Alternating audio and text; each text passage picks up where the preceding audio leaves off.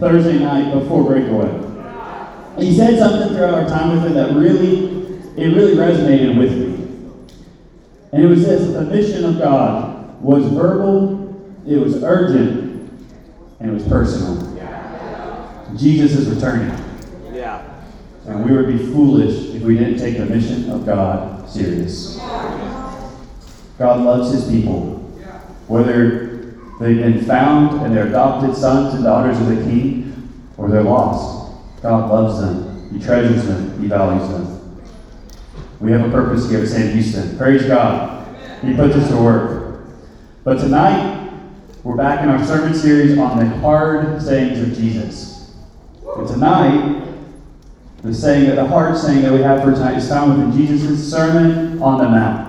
His most famous sermon is found in Matthew 5, 6, and 7. And he says this profound thing immediately after he taught on the Lord's Prayer. Are you ready? This is Matthew 6, verses 14 and 15. And he says this: "For if you forgive men their trespasses, your heavenly Father will also forgive you. But if you do not forgive men their trespasses, neither will your Father forgive your trespasses." Let me pray. Lord Jesus, we love you. Lord, I would be lost if I didn't have you with me, God. Holy Spirit, I ask that you would come, you would fill this place, my heart, this room, and God, that you would be with us. God, I ask that this word would be from you, not from me. We love you, Jesus. There are some things that we're dealing with that need to be reconciled to God. Some things need to be laid down at your feet and given to you. And Lord Jesus, could we do that tonight? Help me, God. Amen. Let me read it again. "For if you forgive men their trespasses, your heavenly Father will also forgive you. But if you do not forgive men their trespasses, neither will your Father forgive your trespasses." It means this: if you do not forgive others, neither will your Father in heaven forgive you. That's a very hard saying. It immediately creates this tension in my heart when I read it, and I'm sure you're feeling something as well. I have to forgive others when they trespass against me, or as some translations of the Bible put it, when they sin against me. That immediately sounds difficult, doesn't it? I can think of some things where I'm like, I don't know about that one. I instantly think of my friends, the people around me in my life right now who do things that annoy me. I'm not going to name them now. But here's one thing that I don't know how to do this, but have you ever known someone who chewed their food with their mouth open? I took a class a number of years ago, and the guy who sat next to me brought his food within the class every day and ate. And that's fine. That's not a big deal. Except he chewed with his mouth open the entire time. So while the teacher's talking about Middle Eastern history, this kid's smacking on spaghetti or pasta. And I'm just, stop. I don't know. I wanted to yell at him, couldn't do it. But it's been a while. I think I can forgive that person. It's difficult, but I think I can do it. Or, I think of my old roommate Daniel, who one time decided to prank me and played the Baby Shark song on his speakers outside my door at 1 in the morning. He didn't fully realize I had to get up and out of bed for work at 5 that morning, so I was pretty angry. I was mad. I don't remember what I said. I was so mad I left my house and slept over at a friend's house. This was like 8 years ago, and as I was preparing the sermon, I was finally able to forgive him. I'm kidding. Daniel's one of my best friends. He's a missionary now. God has redeemed him from playing songs on his speakers as pranks. That is good. It's a good one. We're actually very close, and I miss him terribly. But I mean, sure, I can forgive somebody if they did something a while ago that wasn't that big of a deal or really didn't hurt my life. I can forgive them. Or maybe I see that they did something, and maybe now they're growing closer to Jesus. Now I can forgive them because they changed, or at least they are changing. That might be possible for me to do. That might be something easy to do. But let me ask you this. What if someone really hurt you?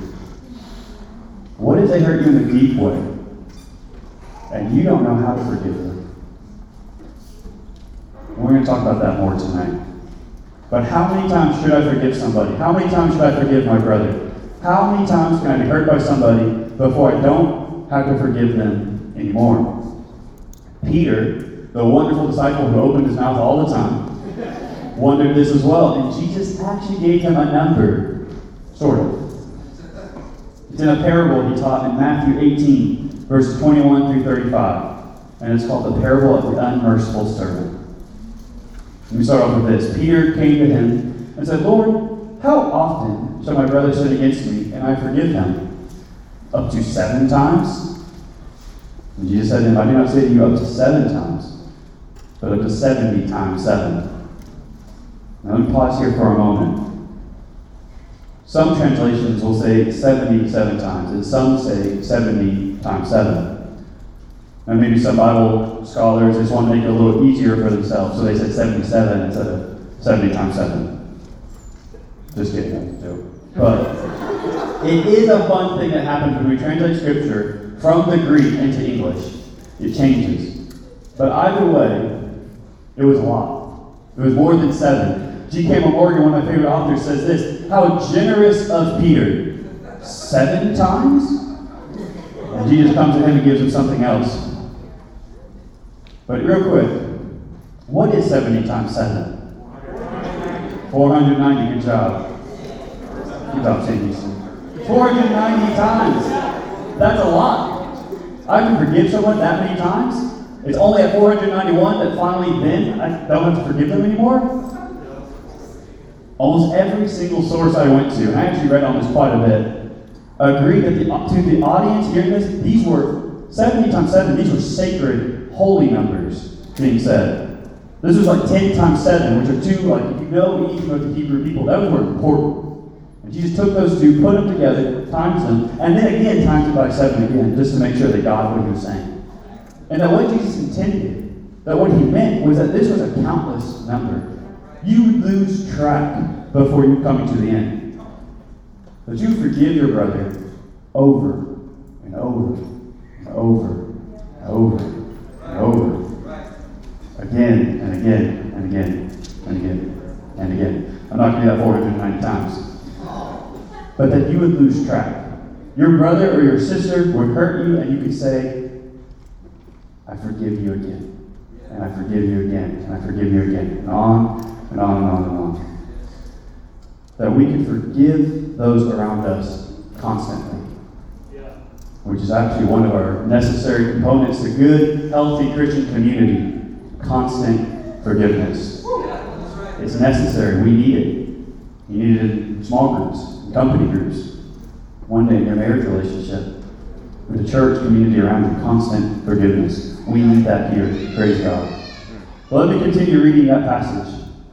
This is Jesus speaking on this parable.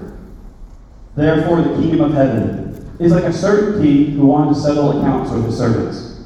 And when he had begun to settle accounts, one was brought to him who owed him 10,000 talents. Sounds like a lot. But as he was not able to pay, his master commanded that he be sold, with his wife and children and all that he had, and that payment be made. The servant therefore fell down before him, saying, Master, have patience with me, and I will pay you all. Then the master of that servant was moved with compassion, released him, and forgave him the debt. But that servant went out, and found one of his fellow servants who owed him 100 denarii. And he laid hands on him, and took him by the throat, saying, Pay me what you owe. And so his fellow servant fell down on his feet and begged him, saying, Have patience with me, and I will pay you all. And he would not, but went and threw him into prison till he should pay the debt. So when his fellow servants saw what had been done, they were very grieved, and came and told the master all that had been done. Then his master, after he called him, said to him, You wicked servant, I forgave you all that debt because you begged me. Should you not also have had compassion on your fellow servant, just as I had pity on you? And his master was angry, and delivered him to the torturers until he should pay all that was due to him. So my heavenly Father also will do to you, if each of you, from his heart or her heart, does not forgive his brother his trespasses. So my heavenly Father will do to you, if each of you, from his heart, does not forgive his brother his trespasses. What do you guys think of this story? Someone was forgiven a debt of 10,000 talents. We're not quite sure how much that was worth, because talents could be a weight in gold or silver. We're not quite sure, but we know it was worth a lot, somewhere in the millions or perhaps even billions. It was a lot. And that debt is forgiven. And rather than be gracious and forgiving as well, he goes up to someone and imprisons them for who owed him what was worth maybe a few $100s at best. It seems wrong, doesn't it? He's forgiven this massive amount. And yet he goes and he takes someone else who owes him very little and says, I won't have compassion. I won't have forgiveness on you. It seems wicked to me. But this is what unforgiveness looks like in the kingdom of heaven. God has forgiven us. Who are we to not forgive those around us? And we know that Jesus was very clear on this. He repeats it often. And when we repeat something, we need to pay attention to it. We must forgive those who trespass against us, who sin against us, who hurt us. We can't be forgiven. I can't be forgiven by God and then harbor resentment or bitterness to anyone and refuse to forgive them. I have no right to do that. But we live in a world seemingly full of hurt. It's everywhere. It seems to be one of the realities of life that everyone can agree on, that there is a lot of pain and hurt in the world we live in. I just heard about a tragedy in Thailand earlier today. Lord Jesus, would you be with me? Winky Prattman, this wonderful New Zealand author, speaker, evangelist, man of God, has this essay titled Hurt and Bitterness. And I highly recommend you go read it. It's actually on our website, shsu-xa.com, under resources and forgiveness. Go read it sometimes, please. Please, please, please read it. But in this essay, this article, he writes of a 16-year-old boy who went to a park and he found an old man sitting on a park bench. And with this knife that he had, he began to stab him 130 times. The man passed away, of course. And when the police arrived, they asked him, who was this person to you? I don't know, was his reply. What did he do to you? Nothing. What did he say to you? Nothing. You just went up to a random stranger and did this? Why? Do you really want to know? He responded. It's because I got an older brother, and he's really smart, and he's a great athlete, and he's good looking, and he's talented. He's everything I'm not. My mother keeps on saying, why can't you be famous like your older brother? And I know there's no way that I'll ever be famous by being talented or smart or anything else. I just figured if I can't be famous that way, I'll be famous some other way. So I thought of the worst possible thing I could do, and I went out and did it. At least my mother will remember me now.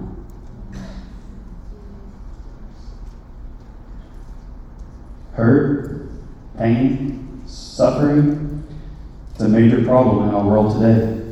Hurt is everywhere. Christians and non-Christians are hurt in life. We all deal with it. Everyone seems to understand hurt and pain because they've been hurt. We understand it. And many seem to continue hurting others. A nation against nation, a people group against another people group, friends against friends, parents with their children. Hurt is found everywhere. Even in the same family where love and compassion should be the thing that's prevalent. Instead, there's pain and hurt, suffering, and it's due to this. Well, it's not due to this. But in fact, the closer you are to someone, the more susceptible you are to being hurt by them. We say this, grief is proportional to intimacy. Meaning this, that the closer you are to someone, the more vulnerable you are to being hurt by them. That when I live in proximity with somebody, when I live life with them, I open myself up to being hurt by them. Imagine this, if a stranger comes up to me on campus and tells me, I hate you, and I think you're absolutely worthless. It's probably going to hurt my feelings a little bit. It might hurt my feelings, but I'm going to be able to move on with my day rather quickly. I might even laugh it off shortly afterwards, like, that was weird. But what if my wife comes up to me and says the same thing? Trevor, I hate you, and I think you're absolutely worthless. That takes on a whole new meaning when it comes from someone you love. Thankfully, she would never do that. But greed is proportional to intimacy. When we're close to somebody, when we're intimate with somebody, we open ourselves up to being hurt by them. That's why so many kids seem to have hurt in their hearts that are results of their moms or dads who showed little love to them, or even worse. But how do people respond when they're hurt? Winky has this chart, this wonderful chart of hurt and bitterness that I slide forward. Not quite. There you go. Hurt leads to bitterness. Bitterness leads to rebellion. Rebellion leads to deception. Deception leads to more hurt. You see, a person can get hurt so badly they try to cut themselves off from feeling altogether. They get hard and cynical. They withdraw themselves so that they won't be hurt again. They hold on to the hurt and don't confront and forgive the person who hurt them. That brings on bitterness. And when we hold on to bitterness, it leads to rebellion against that person and against God. This is where we start having negative thoughts about them, talking about them to others, which is sinful, meaning we rebel against God. And the rebellion leads to deception, which is pretending everything's okay when we're not. It's being passive-aggressive, hurting others when we can. And this only leads to more hurt, because nothing is resolved and can only cause more problems. You can lash out at other people and fixate on this until it consumes you. Hurt leads to bitterness. Bitterness leads to rebellion. Rebellion leads to deception. Deception leads to more hurt. Hurt people hurt people. When you're hurt, when you're wounded, you will hurt others around you. We hurt others when we're hurt. And when we stay hurt, we're only continuing this cycle, constantly going.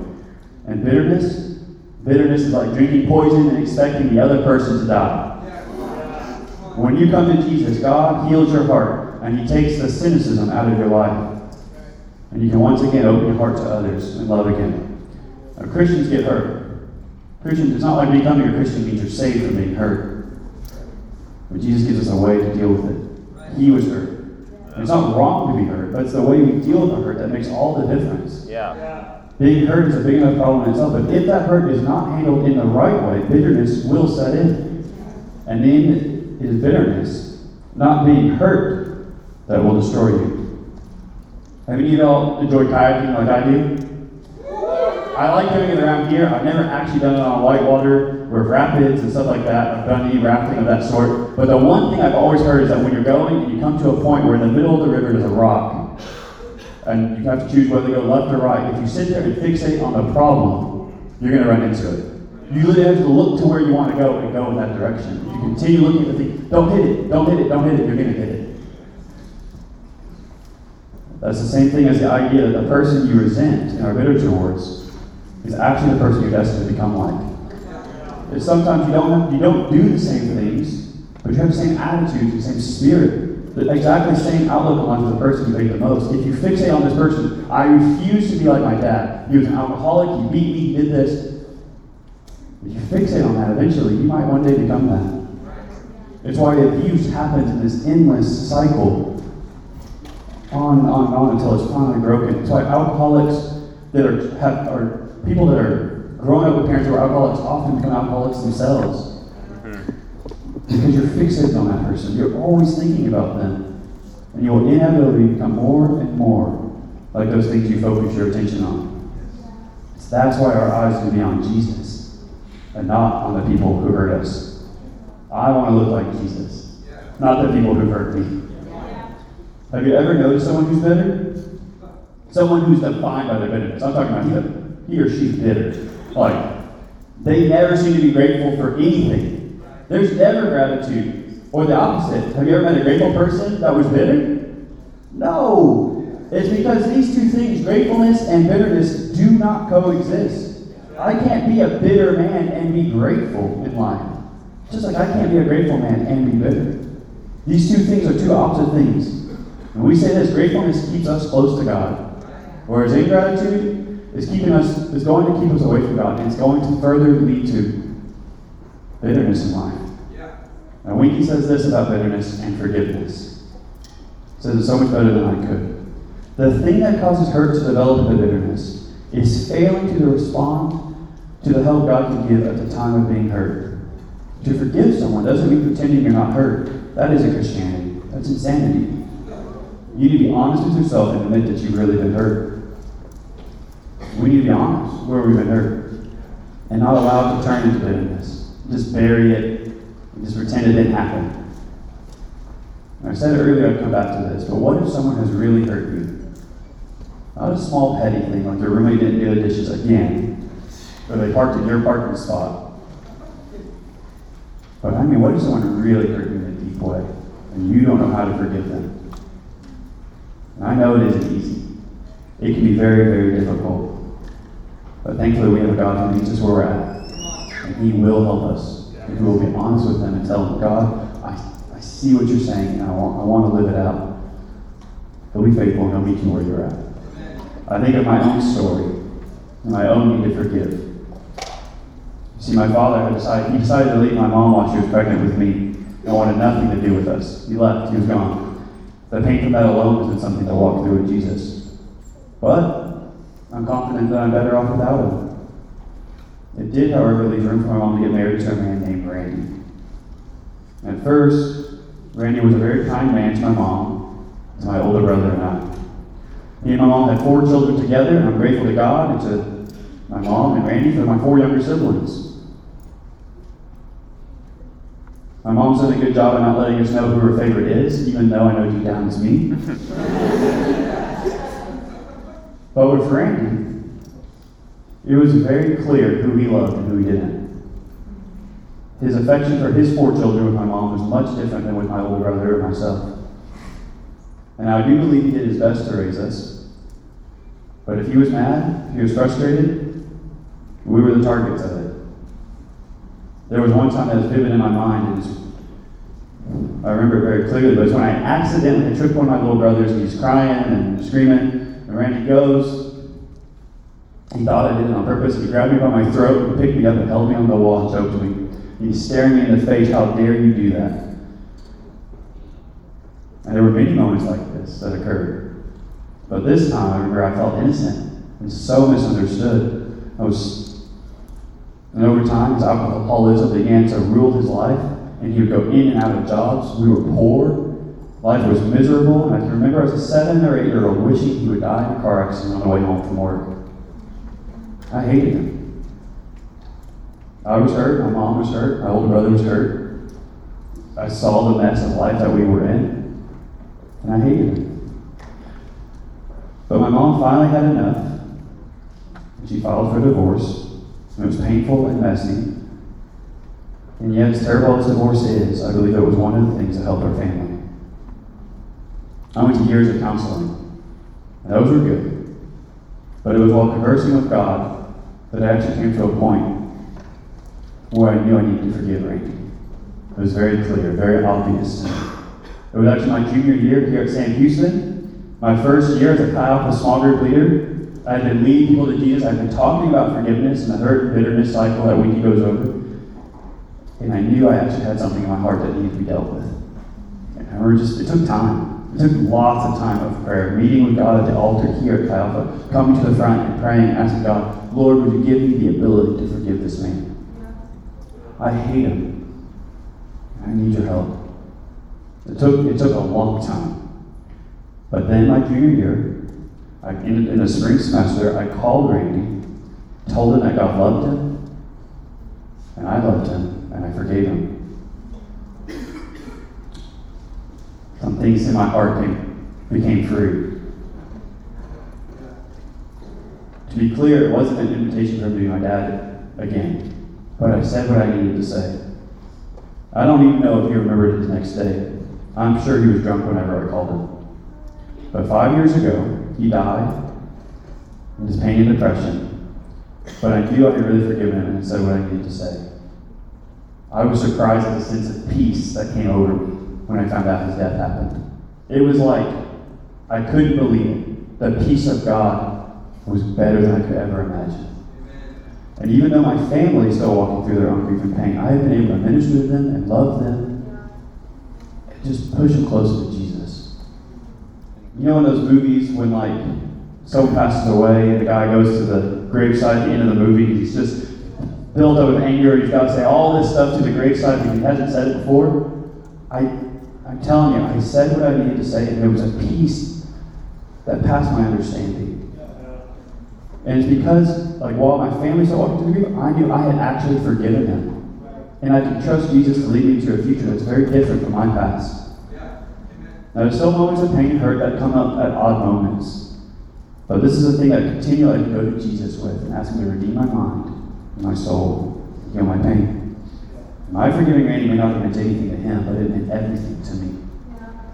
My walk with Jesus was better because of it. Now, one thing that will help us to forgive and even let go of bitterness is to know that God knows what it's like to be deeply, deeply hurt.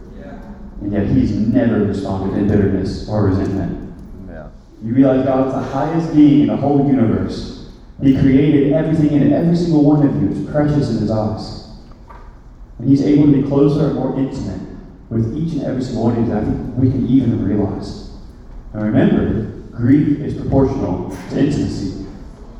Grief is proportional to intimacy. When we hurt God, we have the power to hurt Him more deeply than we could possibly hurt anyone else. And when He sees His children, whom He loves, hurting and destroying one another, it's no wonder the Bible says His heart has been grieved. He's a God who feels our pain with us.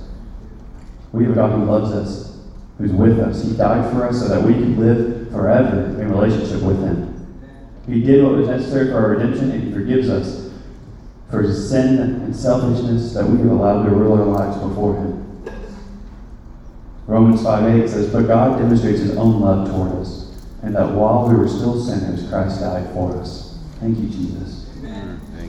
God is the highest being in the universe and has forgiven us a tremendous amount when we come into relationship with Him. Like the massive debt the unmerciful servant had, ours has been forgiven. My sin, my shame, my selfishness is forgiven in God's divine economy because of what Jesus did on our behalf. He'd do the same for you.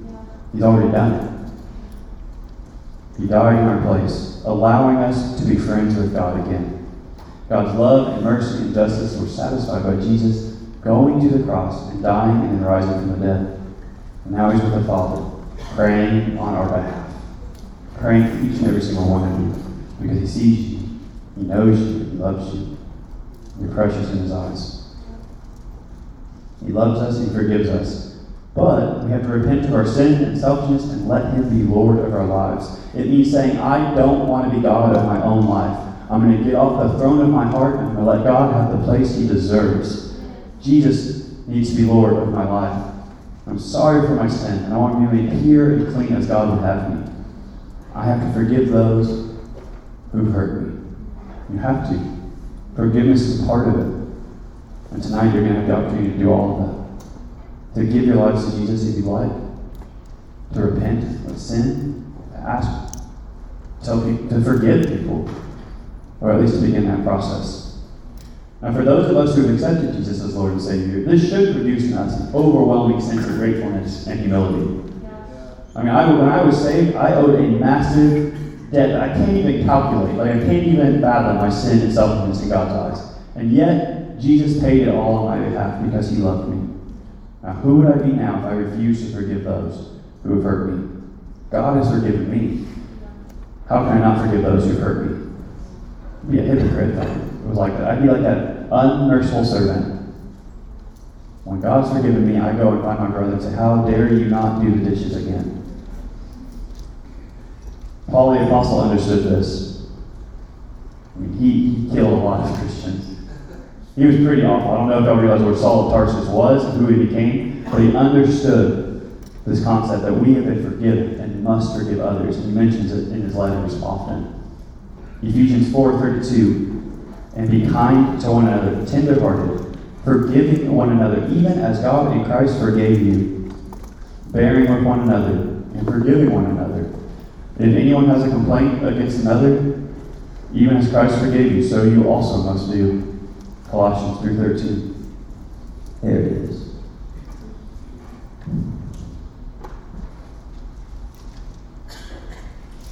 And Jesus also says this profound thing after a woman has washed his feet and anointed him. He says it's about this woman. Therefore I say to you, her sins, which are many, are forgiven, for she loved much. But to whom little is forgiven, the same loves little. Which leads me to this. He that is forgiven much, loves much. And he who loves much, forgives much. He that is forgiven much, loves much. And he who loves much, forgives much. Love and forgiveness go hand in hand. Praise Jesus. R.A. Torrey says it like this.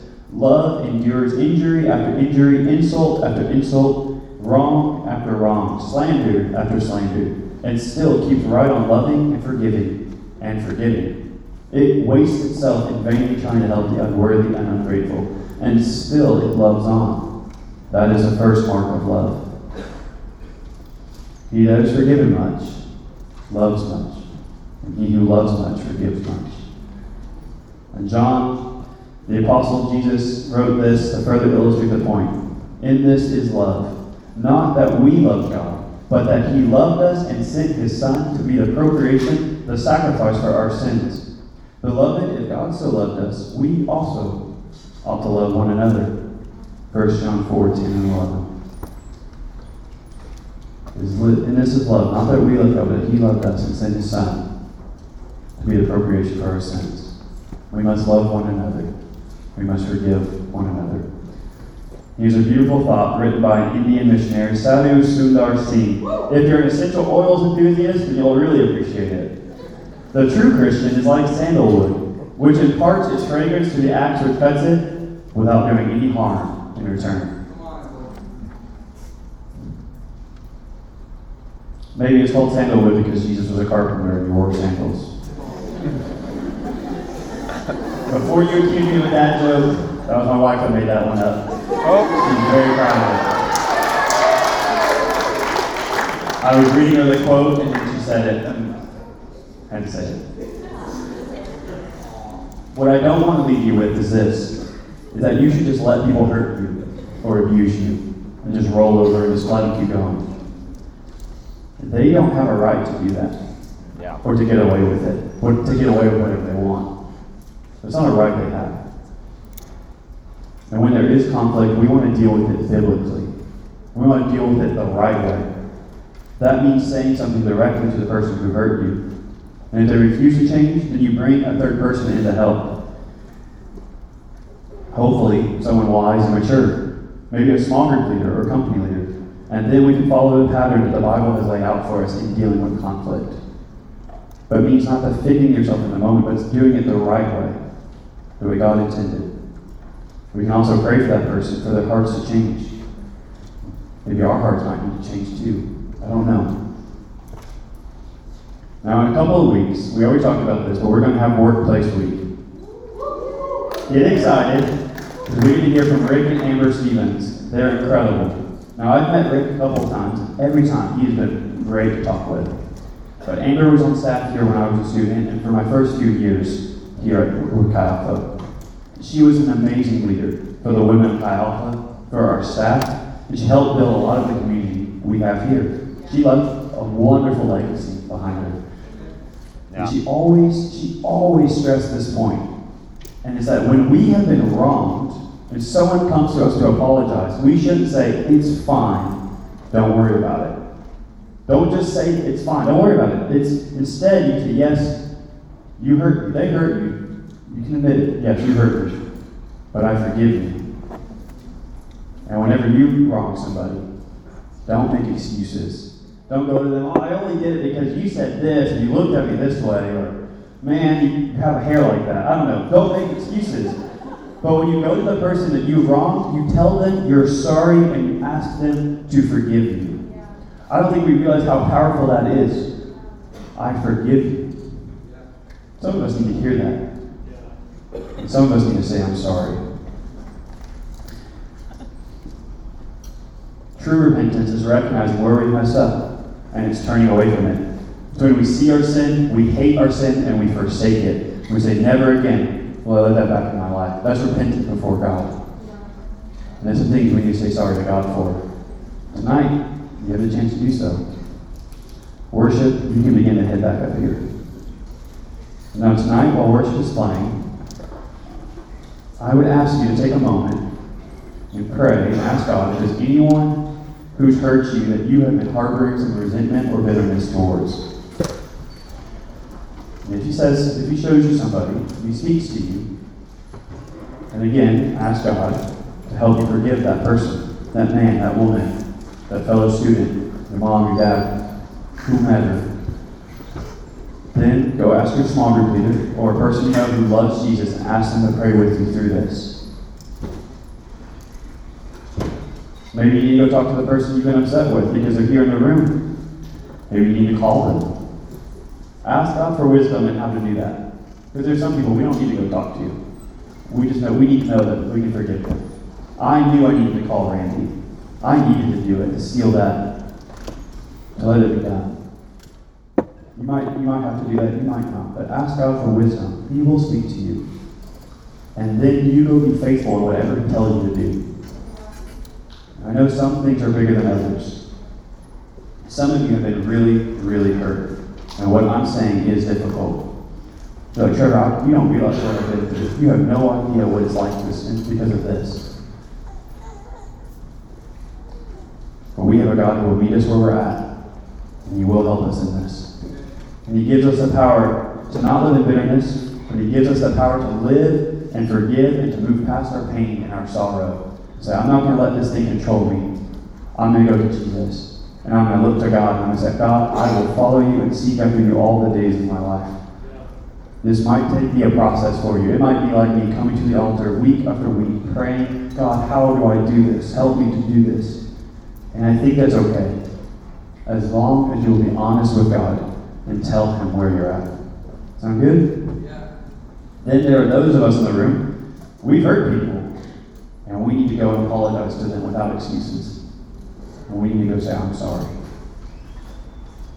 You can even ask God to show you what you've done to hurt Him. And you can apologize to Him and repent of sin and let Him be Lord of your life. Maybe that's giving your life to Him for the first time tonight. Saying, Lord, be Lord of my life. Or maybe you need to rededicate your life to Him. Take a moment while worship playing and pray to God. Ask Him, again, who you've wronged. And consider what you need to do. Or who's wronged you, and consider what you need to do. Remember to say that you're sorry and don't make any excuses.